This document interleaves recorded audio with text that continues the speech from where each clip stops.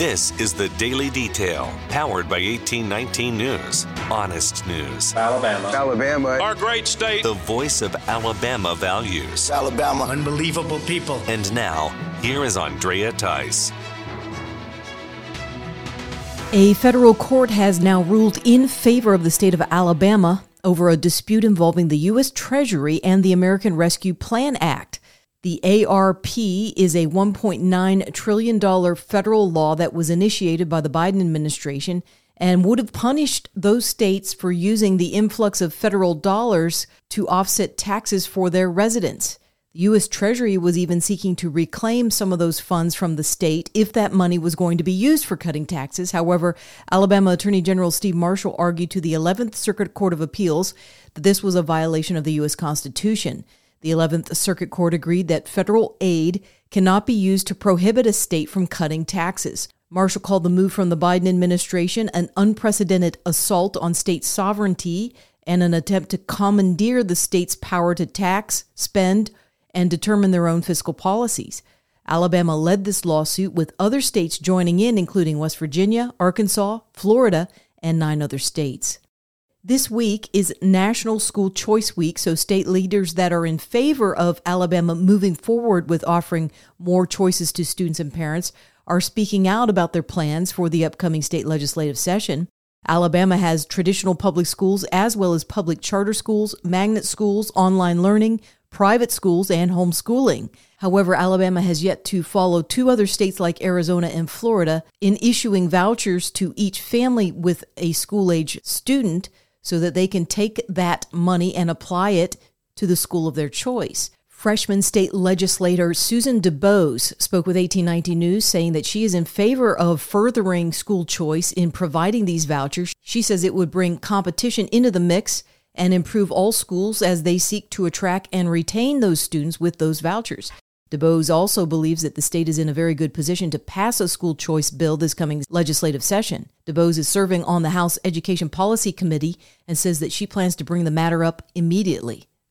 A preliminary report is now released from the National Transportation Safety Board when it comes to an airline employee who died on New Year's Eve at the Montgomery Regional Airport. The NTSB says that there were several safety protocols not followed prior to 34-year-old Courtney Edwards walking on the tarmac near an airplane that still had its engines running. Edwards ended up getting too close to that engine and dying as a result of it. The NTSB report says that there were 2 safety meetings before that American Eagle flight arrived at the airport, and those meetings were to remind the crew that the engines would remain running and for workers to not approach it. The flight crew left both engines running for a required 2-minute engine cool down. The report also says that the aircraft's rotating beacon light was still running as a warning to those at the airport. Edwards was an employee of American Airlines at the Montgomery Regional Airport. She was also the mother of 3 children. The Jefferson County coroner releases a report on drug overdose deaths for 2022, as well as the month of January so far. Chief Deputy Coroner Bill Yates says that 3 weeks into 2023, and the number of suspected deaths due to drugs is now at 34. In 2022, the total number of drug-related deaths came in at 416. Yates says these drug fatalities have shifted over the years, from starting with opioids, then moving to heroin, then to fentanyl, and now these deaths are caused by fentanyl being mixed in with other illegal drugs. Yates also says that the numbers are shifting when it comes to race. It used to be that drug fatalities were primarily with white men between the ages of 40 and 49. Now that demographic has shifted to include both black male and female victims, and Yates says that shift occurred in 2019. 2 men are under arrest for a shooting in Birmingham that injured a 9-year-old girl and her father. 21-year-old Jonathan Ellington and 22-year-old Hanisha Fletcher are facing attempted murder charges for the shooting that happened at a motel this past weekend. The little girl was shot in the abdomen and remains hospitalized. The father was shot in the arm. Authorities have not yet solidified a motive for the shooting. Both suspects are being held without bond in the Jefferson County Jail. A fisherman in Daphne gets a surprise at Mayday Park. Alan Neighbors spoke with WKRG News, saying that on Sunday afternoon he was about to make his first cast of a line into the waters when he spotted something in the sand nearby. Neighbors says that he thought it was possibly a good tackle box that someone had left behind. Instead, it was a bereavement box, and inside was an urn of ashes. Neighbors took those items to the police department, and they determined, based on other items inside the box, that it was a bereavement box for a young baby boy and was connected to a hospital in Memphis, Tennessee. Neighbor says the outside of the box was pretty water-worn. However, the contents inside were dry and hopefully can be returned to the parents. An Alabama farmer is now making national headlines following his recent passing. Hody Childress lived all of his life in Geraldine, Alabama, working on a farm as well as for Lockheed Martin. Childress died on January 1st, and at his recent funeral, it was revealed by the local pharmacist that every month Childress would donate $100 to help anyone who could not afford to pay for a prescription of drugs. The total amount that Childress paid out for these prescriptions to help the community is $12,000. Childress made the arrangements with pharmacist Brooke Walker so that his identity would remain anonymous for all of these years. The only other person who was made aware of it was Tanya Nix, who is Childress's daughter. And that occurred when Childress became ill the past few years and needed help in continuing his secret prescription payout plan. Nix says that her father's request to take the $100 each month to the pharmacy was no surprise. She said he was a humble man of faith who cared deeply for his country and his community. Childress died at the age of 80.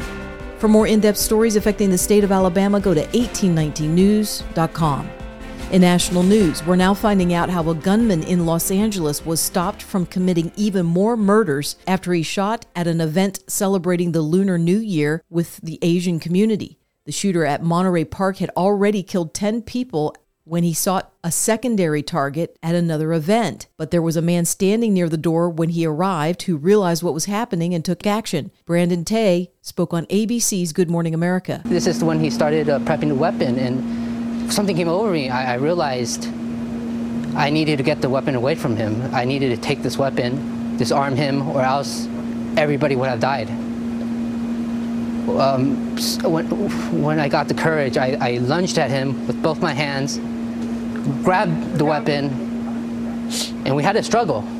Finally, at one point, I was able to pull the gun away from him, shove him aside, create some distance, point the gun at him, intimidate him, shout at him and say, "Get the hell out of here. I'll shoot.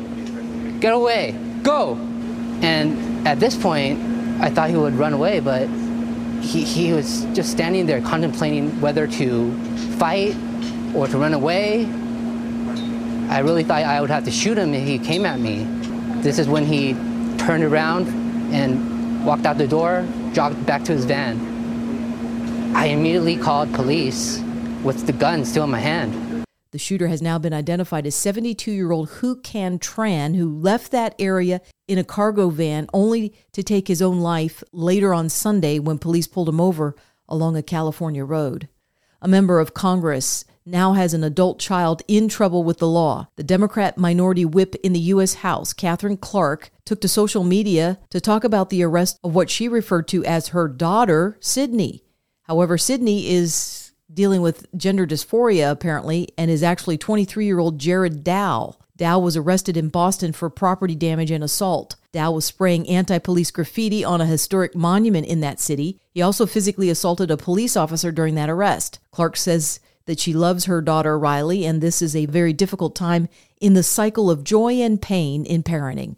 Clark revealed on the House floor back in 2021 that she had a child that she described as non-binary.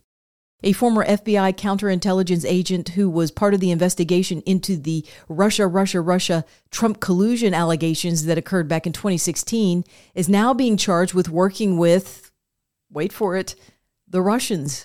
Charles McGonigal is facing money laundering charges related to Russian oligarch Oleg Deripaska. Those charges were issued against McGonigal by the U.S. Department of Justice. McGonigal was actually arrested at the JFK airport this past weekend. He worked in the New York City Counterintelligence Division between 2016 and 2018 and then retired. During that time, McGonigal worked with foreign agents that were in direct conflict with his work with the FBI and which he hid from that agency. The New York Times is reporting on an interview that they had with Nancy Pelosi and her daughter, Alexandra. The daughter says that the Speaker of the House sought to bring in Catholic priests to pray in their San Francisco home to cast out any demons in a Catholic exorcism.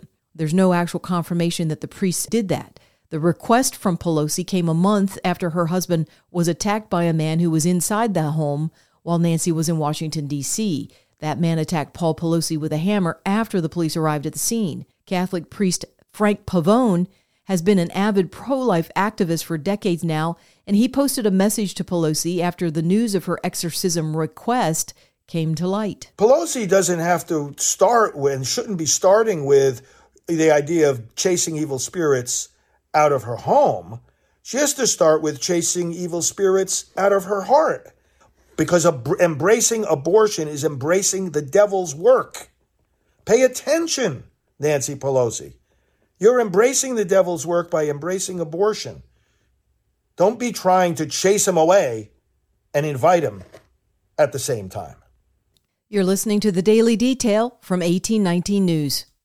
If you are enjoying The Daily Detail and want to make sure that these reports come up easily on your smartphone, then be sure to hit the subscribe or follow button on whatever podcasting app you are using. It's usually on the main page of The Daily Detail. That could be on Spotify, Apple Podcasts, Podbeam, or some other app. And also be sure to visit 1819 News for more reliable, up-to-date information on what's going on around here in Alabama. You can also join 1819 News by becoming a member, which will get you exclusive content as well as 1819 merchandise. You can visit 1819news.com/membership to learn more. I'm Andrea Tice. I'll be back again tomorrow. I look forward to updating you then. Alabama. Our great state. Alabama. Of Alabama. This has been The Daily Detail. For more up-to-date news, go to 1819news.com, where you'll find honest news and Alabama values.